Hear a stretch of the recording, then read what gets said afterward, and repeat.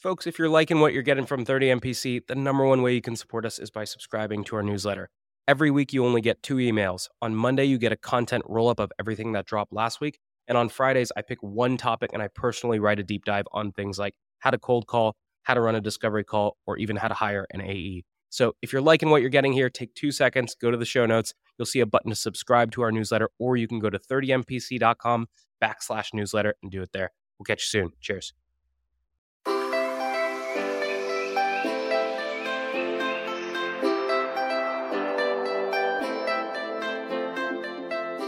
Good morning, everybody, and welcome to this episode of 30 Minutes President's Club. My name is Armand Farouk. I'm here with my co-host, Nick Cegelski. And we got a back-to-back Gong special recommended by Sarah Brazier. We have the one and only Adam Ochart, top AE at Gong.io, a killer in the disco and in the demo. Nick, why should people listen? Well, Adam kicks us off with some really killer objection handling techniques, but my favorite part about this episode was how deep he goes into demo skills. Everything from how to structure your demos to what content to show to actually recapping a demo to figuring out, did you hit your mark with the demo? 3, 2, 1. Did we hit the mark with the episode? Today's tip to optimize your sales day is brought to you by Boomerang. If you get an email and the action required on that email is going to take you less than 2 minutes to do it on the spot. It's not worth adding it to your to-do list, having to look at the item, remember what you need to do. That's going to take you more than 2 minutes anyway, so do it on the spot, get it off your plate. Now, we documented our best templates and tips to help you optimize your sales day with our friends at Boomerang, and you can get that documentation for free at the link in the show notes.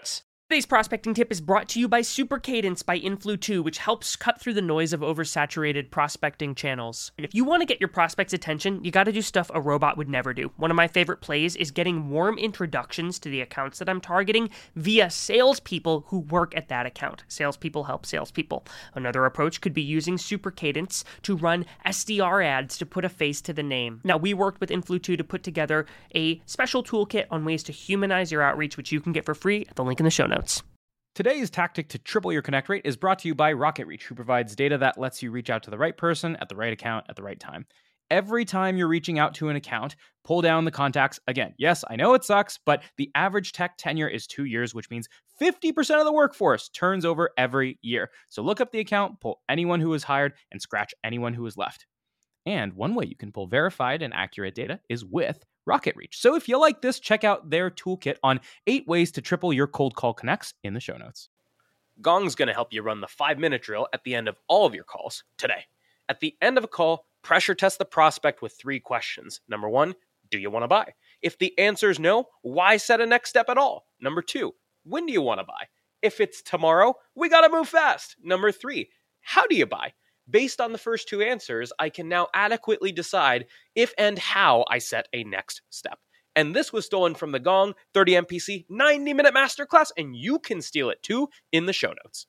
Today's deal acceleration cheat code is brought to you by Pipedrive, which is a CRM built by sellers for sellers. The best way to drive your pipeline forward is to every single day pull up a list of all of your open opportunities and look at each opportunity by stage and think, what can I do today that will increase my likelihood of winning this deal? That's how you keep your ops moving forward in between meetings that you have on the calendar. Now, we documented 5 cheat codes that can help you cut your sales cycle in half with Pipedrive. There's a link in the show notes to steal them. Adam, welcome to the show. You know we start every single episode with your top 3 actionable takeaways. Let's get your 3. First and foremost, it's expediting your experience. It's gaining more tribal knowledge as a cold caller. And you do that by virtual role play. So getting yourself set up before each call. The second is something that we coin as the anaconda squeeze at Gong. If anyone that's seen Nacho Libre, they'll get that reference. But essentially, it's objection handling tactics. It's the way that we've systematized it so that when you get an objection on a call, you're prepared to answer and you're confident. What's the last one? Round us out. The last one is specific to SDRs. It's tracking deals from initial contact to close. So once you hand that meeting off, that's not the end of the tunnel. You got to follow that all the way through. So when you become an A, you're ready to rock. All right, so this anaconda squeeze thing I really got to talk about, mostly because I was a college wrestler and Armand was my college wrestling training partner. And so I like the Nacho Libre thing. Talk to me about what that framework looks like. You get an objection from a customer. How do you use the framework and actually what comes out of your mouth to the customer? I'm going to start with like a 1-minute story to give a little bit of a context here. When I came to Gong, I'd never sold before. I was super excited. I thought I was going to crush it. I booked 3 meetings in my first month. You can understand everyone's been there and had a bad month and knows what it feels like. reviewed some game film with my manager at the time, a guy named Tanner, and it was pretty evident that I just couldn't handle objections. I think that the playbook told me to continue to pitch feature functionality, and that just dug me deeper into the hole. I'd happened to be reading Chris Voss's book, Never Split the Difference. Anyone that's been in sales has at least heard it, if not read it before. And in line with that, the huge part there is about a lot of mirroring, right? The psychological effects of mirroring when you're having a conversation. So that in line with a couple of things that I picked up on my calls, I realized that I needed to be more patient. I needed to start to psychologically overcome objections with the tactic like mirroring. And I needed to learn more from a prospect to truly understand the root of that objection so then I could come back and actually come with a pointed call to action. So what we put together essentially is my way to rebound from that tough month was what we coined as the Anaconda Squeeze, but it's 3 steps. It's pause, mirror, and then ask a loaded question. Talk to me about a loaded question. What does that mean? So the whole point of a loaded question is to, number one, understand, well, there's 2 parts. Understand really what's going on with that objection, right? Where did that come from? And the secondary part of that is to understand maybe a different angle that you can take. I think that at a fundamental level, typically objections stem from the fact that that person doesn't believe that you add value to what they're focused in. So the idea is, how do we find a different path to value? So mirroring back essentially is your way of saying, I'm listening to you and I heard what you said. So if you tell me budgets are tied up, got it, Nick, it sounds like budgets are tied up. Psychologically, now we've diffused that, right? They know that they're heard, they know that you're listening. Something that you might want to come back with from a loaded question perspective is, do you mind telling me a little bit about some of the areas where you've allocated your budget in the past few quarters? Now, from Gong's perspective, we're going to get some insight, and from our perspective, into what they're focused on. We've added body count. In addition to that, we bought a couple tools to help with pipeline generation. Oh, tell me more about that. Right now, we have a string we can pull on and ideally circle back around and come in and hit them with that specific call to action on the back end relative to, well, given your focus here, I actually think we can help over here. Do you ever get people who are frustrated where it's like, I'm giving you 2-3 objections, and every time I give you an objection, you don't freaking answer it for me, man. You just like mirror me, and then you ask me more questions, and I'm like, dude, I want to get my question answered. How do you soften it up for your prospects to a certain extent? You know what's funny, Armand, is my assumption when I read Chris Voss's book was that people are going to tell me to shut up, right? And to be candid, I actually used the mirroring tactic like among my circle of friends with my beloved girlfriend. She didn't want to go get food. I would mirror on her hard. And he talks about this in his book. There's a psychological effect of someone mirroring you that it literally breaks down your cognitive focus. And then you all of a sudden want to, like, from a reciprocity standpoint, give back and contribute to that conversation. As humans, we're psychologically predisposed to want to be heard and to want to talk about ourselves. So when I get objections, I tap into that. The level of information that people give you, I mean, I've literally, I'm not kidding, I've made thousands of calls at Gong, never had anyone tell me stop asking me questions. So you're mirroring, are you just repeating back what they just said to you? Or I've read the book also, and I remember him saying something about you repeat the last 3 words. What's it look like to mirror effectively without parroting? Because I think there's a difference between mirroring and parroting, right? Yeah, absolutely. I think inflection is one of the most important parts there. I will say there's a distinction between how I mirror as an AE and as an AE that makes cold calls, how I mirror on a cold call. In Chris Voss's book, it's repeating their last few words in an upward inflecting tone. We don't have budget. So you don't have budget? On a cold call, if someone did that to me, Armand, in your point, I would tell them to shut up. Like, yeah, I don't have budget. I just told you I don't have budget. The idea here, it's a closed-ended statement, and the sole purpose is to tell them that they're heard, right? So I'll use a different example. We're not evaluating tools right now. Got it. Okay, so you're not evaluating tools right now. And then we move on. And then you go into some sort of open-ended question. So again, it's literally just mirroring what they're saying and taking that a step further. If you can mirror their tonality and the way that they delivered that takes it a layer further, and it allows you to start to get into their head a little bit and then start being able to pull back more. One thing that I find that Gong does some really good content on is talk to listen ratios and the types of questions you're asking and things like that. But I think oftentimes one of the things that reps will get caught into is when you talk about handling objections more specifically, you'll get into these Q&A battles, right, where you're losing control of the call or things like that. And so after you're handling some objections, how do you start to redirect the call back to your original discovery flow so you maintain control of your call? I think, Armand, that's a good distinction, right? And that's why that third part of that Anaconda Squeeze is the call to action, right? It's now let's take all this information you've gathered, let's summarize it in like 15 to 20 seconds and say, given that this is top of mind, I'm truly convinced that we should at least have exploratory conversation. I'm not asking you to enter a buying cycle. I'm just asking for 20 minutes, me and you to sync up. And if it doesn't make sense, then we can part ways as friends. So let's take a step back and let's look at your general discovery flow. And so typically discovery calls fall into a couple of big buckets within the call, right? And so first, how do you structure your calls on the high level? starting with kind of like the obvious basics, right? There's going to be that small talk on the front end. I'm a firm believer in building rapport. I also think that the best people nail small talk in 2 to 3 minutes and get to the point. Moving forward, there's the obvious agenda. A couple things to state that we do as a collective at Gong that I've seen be successful is put the ball in their court as many times as possible, but also maintain control of the conversation. So asking them, hey, before I proposed an agenda, was there anything you needed to get out of our time today? From a discovery perspective, I think you'll start to understand specific things like, yeah, I actually really need to get pricing, or I really needed to understand what implementation sounds like. And these things are leading indicators towards how do we start to structure this conversation and actually the discovery I run. Someone that wants pricing or an implementation plan on a first call, like that to me is a much more expedited process than someone that comes in and says, I'm just here to learn. Going into the actual discussion, I think the most important thing that I try to do and that we've seen be successful at scale, I mean, we're looking at Gong, we have 40 plus AEs, is zoom out from what they assume our product can help with and questioning along the lines of, hey, if you're sitting down with your C-suite and you're talking about the next 6 months in 2020, what are like the 1, 2, and 3 things that you need to nail? And then from there, like maybe we can help, maybe we can't, but I'd love to start there. And then you continue to drill and find out what's most important to them, what's most important to their bosses. And then from there, you formulate a more in-line questioning that's going to ideally get to the quote unquote pain funnel that we can then adhere to. 2 really important points to call out. The first one is you're asking them what they're hoping to get out of the call, and that's going to dictate where your disco goes. And then the second piece is you're also starting high level with the key business priorities. And so let's start on the business priorities for a second. How do you ask those questions, or how do you get them to talk about their priorities in a way that it's not, well, look, dude, like my number one priority is like, I don't know, fixing my lead routing, but I'm here to talk about conversation analysis, right? There's a mutual understanding that every solution doesn't solve every problem, right? So I'm not opposed to someone telling me that their solution is they need to hire more talent, right? Or they need to fill their recs, right? We're not a recruiting service. So from there, you can say, cool, based on these specific things, it sounds like from our perspective, we can help the most here. The biggest concern that I always have is we spend a lot of time digging into something and building a business case on a call. And you find out at the end of that call or on a later conversation that like, yo, that's priority 6, right? Like we're juggling way too much and that'll never get budget cleared up. Awesome. And so from there, you're getting me to list out my main priorities, right? And so from there, I give you a couple different priorities. Are you then going to drill into one of them and then go deep and wide there? So I think that if there's something that I know we can nail, I'll drill in. I'm personally, I use Sandler methodology. Before I dig in too deep, I'm going to ask some specific pointed questions. I want to know how they've tried to solve this in the past, how long has it been a priority, and who else is focused on this. Those are 3 ways to kind of navigate understanding, is this actually something that's important, as opposed to asking how important is this and coming off as a salesperson. The next point is the way that your pitch is structured should typically in line with your value prop and should actually have a few different avenues. So from there, I'll go in and pitch our elevator pitch per se, and our small slide deck.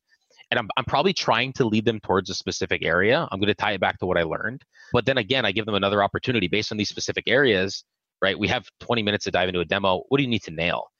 If there's a misalignment between what they told me before and there, well, then I have to start getting creative and finding out what's really important. 95% of the time, it's going to align with what we ran in discovery. And that's kind of a final redundancy on me making sure I'm actually moving in the right direction.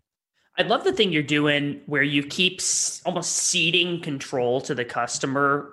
It's really nuanced what you're doing. But at the beginning of that discovery call, instead of you laying out the agenda and then saying, hey, is there anything you want to add to the agenda? You're actually starting and saying, is there anything in particular we have to go over today before I propose the agenda? It's just a little flip. But what it does is now your agenda is not clouding or biasing like the things that they say. Because if you propose the agenda yourself, someone who's like kind of 50-50 invested is going to be like, yeah, that's fine. Let's just do that. But if you ask them first, now they've got to actually think. And that's a challenge we deal with customers sometimes, is getting them to truly engage when they're meeting with 18 different vendors in a week. Actually make them think, what do I want to learn from this guy today? So you're doing this in the demo also. Are there other times that you're ceding or turning over control to the customer where it's like, look, you take the reins and you tell me what we have to do here, and then I'll tell you the best way to get there? Yeah, I mean, there's 2 distinct times that I strategically roll this out. And I mean, I'm sure every sales rep says this at some point, but it's like I feel almost guilty talking about this because I've learned it from my peers, right? And I've been lucky enough to listen to them on the lines and talk through this. One of the more strategic places that it's outlined is in the actual agenda itself. So I think that there's a concern with running discovery, and specifically when you're at a really high level. So I don't ask this questioning when I'm at like a manager level or director level even, but when I'm at a VP or a C level, I typically tell them, hey, typically on these conversations, there's two components that are going to be helpful. There's going to be that elevator pitch, and then there's going to be a little bit of discovery. I'm happy to start with the elevator pitch if you'd prefer that, but if you're happy to run a little bit of mutual discovery, we can do that, and I'll tailor my pitch on the back end. Which do you prefer? And I think that as a VP or a CRO, number one, they feel in charge. You've given them the opportunity. And here's the thing. Both of those situations equal them giving you commitment that they're going to let you run discovery on them. So they're kind of like backed into a corner. That I heard right when I became an AE, I rolled it out, and it's just like so successful in terms of that disco flow. Let's say you show them the slide deck. Where do you take it from there? Like, how do you drive your next line of questioning after that? Yep. So it's similar how I told you in our slide deck, right? We have a few different paths. Well, based on that, I talk about, hey, with these three specific value props that we highlighted here, I'm curious which one resonates the most. And from there, they're going to drill in. And I'm going to ask a couple more questions, right? Because I think a lot of people will choose kind of the easy option. Got it. Well, I'm curious, why did that resonate? Did something stand out? And from there, you dig into that. And then you go into saying, hey, I mentioned that the two parts of this was going to be a little mutual discovery. I'd love to learn a little bit more about that. Do you mind unpacking that, elaborating? And then from there, you do, if you're a challenger guy, you do your route. If you're a Sandler guy, you go down the funnel, so on and so forth. I'm kind of curious about the way that you are carrying this over to a demonstration with a customer, because we haven't spent a lot of time on demo skills on this show, but I think it's an area that's really underrated in sales reps. So do you have any best practices when it comes to giving a demo to a customer? Yeah, I think for starters, it's kind of in line with my entire philosophy and style. One of the things that I want to know, and you can't always ask it directly, but how do people learn, right? And I think that I'll ask people like, hey, I'm going to walk you through some basics. I'm going to talk about some of the tech side of things, how we're integrating, how we're doing this and that. And then I want to walk you through a few workflows that I know will be relevant based on what we talked about. Would it be most helpful with you if we walk through and kind of clicked around? Or are you someone that more or less just kind of wants to see the main pages, understand the dashboards, and from there we can drill in? Again, Nick, you're starting to spot a trend, right? I'm going to let them kind of guide me. And then, what's funny? At times, people are bullish and say, Adam, I'm done. Just show me the platform. And that's fine. Like, that's cool. They asked for it, right? I'm going to still pepper in some discovery. I'm going to show them a few different things. So you're talking about peppering discovery. What does that look like on a demo? Are you just pausing every 10 minutes and saying, any questions? Or did that make sense? That's a death trap. And I learned that early and often. I think knowing the ins and outs of each of your platforms, and whoever's listening to this, the platforms that they have, there are ways in which you should be able to solve problems that they have that they're not doing today, right? I think like that whole point of discovery is, where are you today? Where do you want to go? How long is that road? Let me show you how short it is with our product, right? Some of the questions you can start to answer is, hey, I feel like this is in line with when you talk about decreasing your ramp. This would be really impactful. This is exactly how we've helped teams like A, B, and C. From your world, do you have anything similar to this rolled out? Or have you tried to solve something similar to this? And then again, it's kind of like rekindling that pain funnel, starting them to think like, okay, you know what, I don't have anything like this. Or alternatively, yeah, no, we've done this, this, and that, and it hasn't been successful. So it's kind of a win-win from there.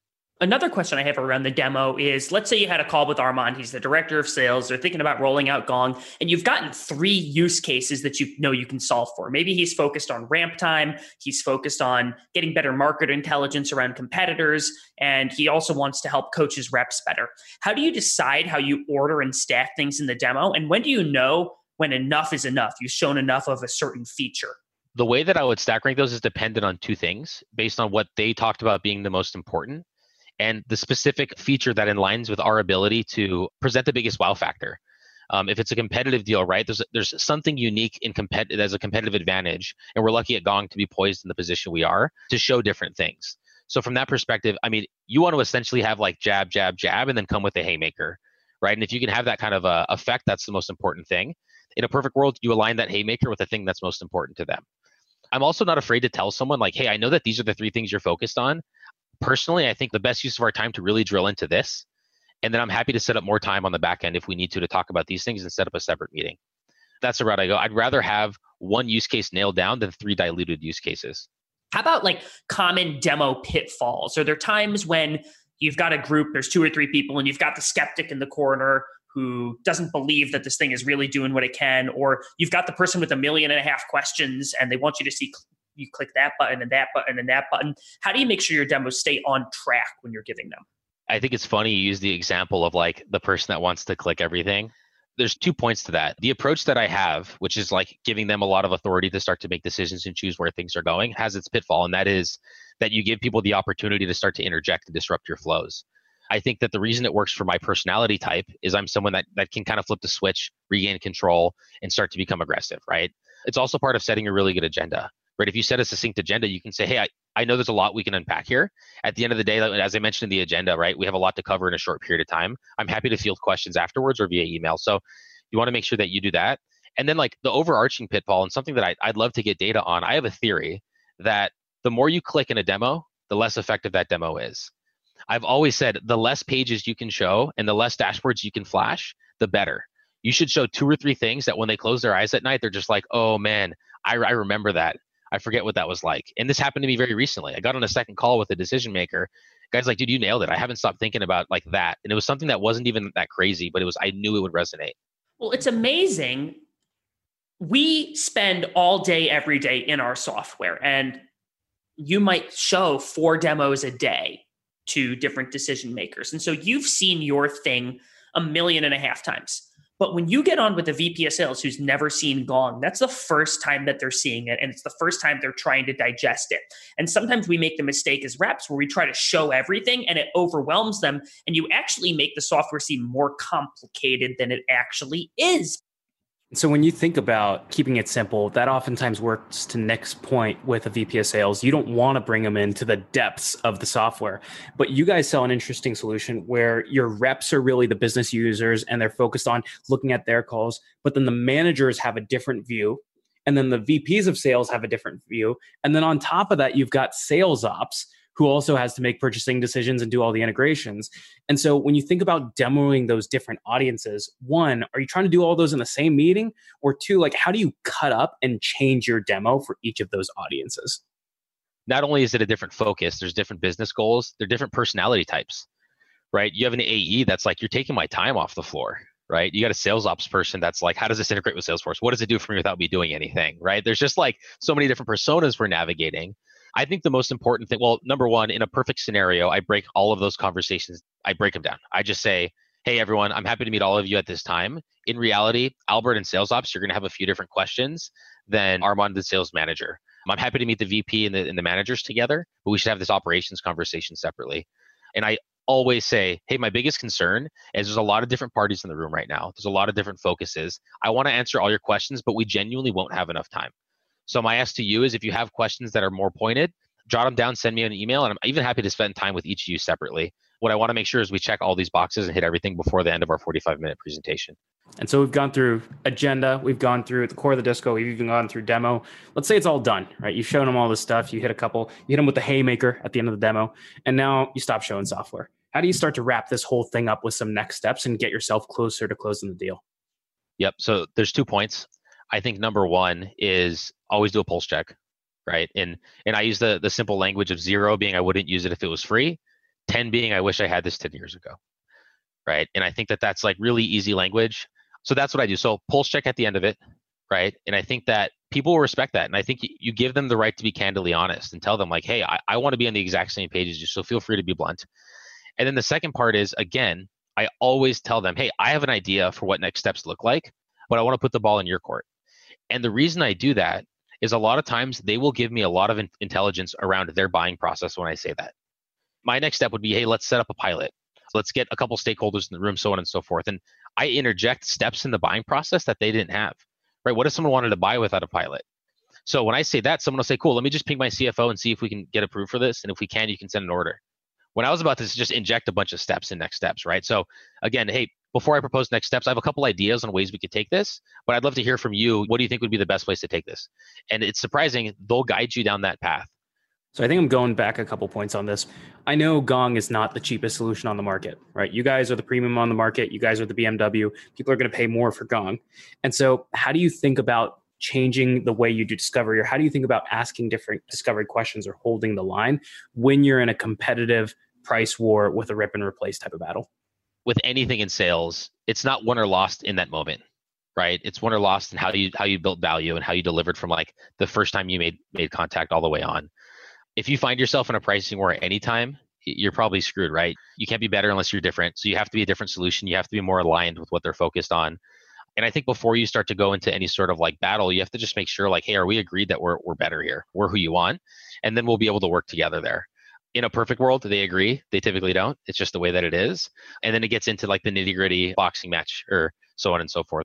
Here we go. We talked about a lot of good habits. We hit discovery calls, cradle to grave, agendas, everything from disco, demo, next steps. But we haven't talked about some of the bad habits. And so if there was one bad habit to break for every rep out there, what would it be? I think knowing the people I know, talking to sales reps, living the life of an AE and an SDR, I think it's overthinking. I think it is paralysis by overanalysis, right? I think that we think way too much about that email we're going to send, way too much about how we're going to overcome a specific objection.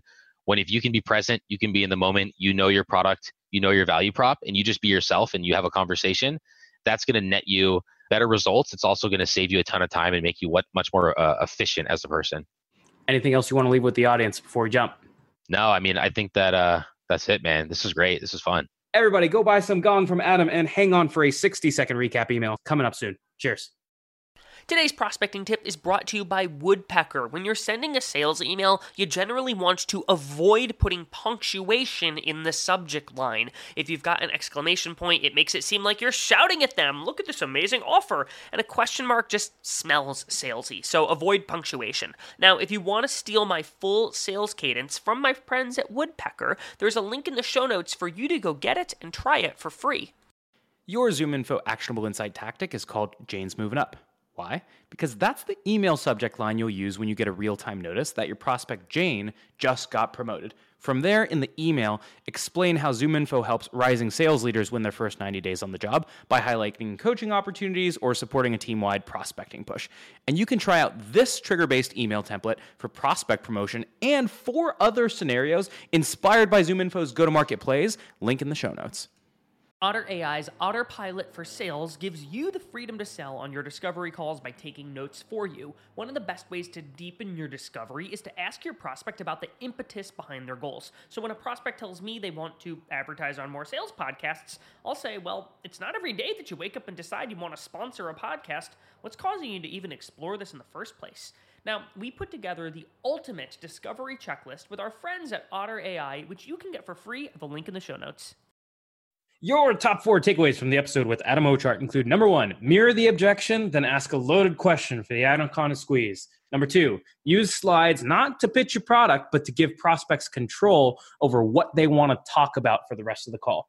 Number 3, when you're dealing with VPs of sales or CROs, that C-suite, ask them up front before the demo if they're the type that wants to see everything or if they just want the high level. That way you don't bring them into the depths if you don't need to. And then number 4, up front, especially when you're dealing with a room of 8 people, you've got to tell them your biggest concern.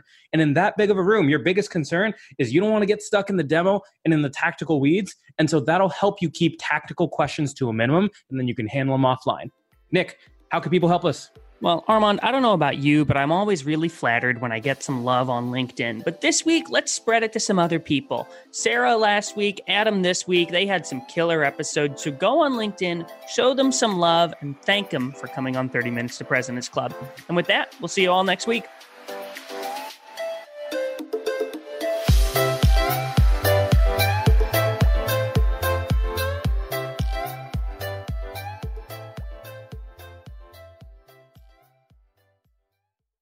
Today's prospecting tip is brought to you by Super Cadence by Influ2, which helps cut through the noise of oversaturated prospecting channels. If you want to get your prospect's attention, you got to do stuff a robot would never do. One of my favorite plays is getting warm introductions to the accounts that I'm targeting via salespeople who work at that account. Salespeople help salespeople. Another approach could be using Super Cadence to run SDR ads to put a face to the name. Now, we worked with Influ2 to put together a special toolkit on ways to humanize your outreach, which you can get for free at the link in the show notes. Gong's going to help you run the 5-minute drill at the end of all of your calls today. At the end of a call, pressure test the prospect with 3 questions. Number 1, do you want to buy? If the answer is no, why set a next step at all? Number 2, when do you want to buy? If it's tomorrow, we got to move fast. Number 3, how do you buy? Based on the first 2 answers, I can now adequately decide if and how I set a next step. And this was stolen from the Gong 30 MPC 90-minute masterclass, and you can steal it too in the show notes.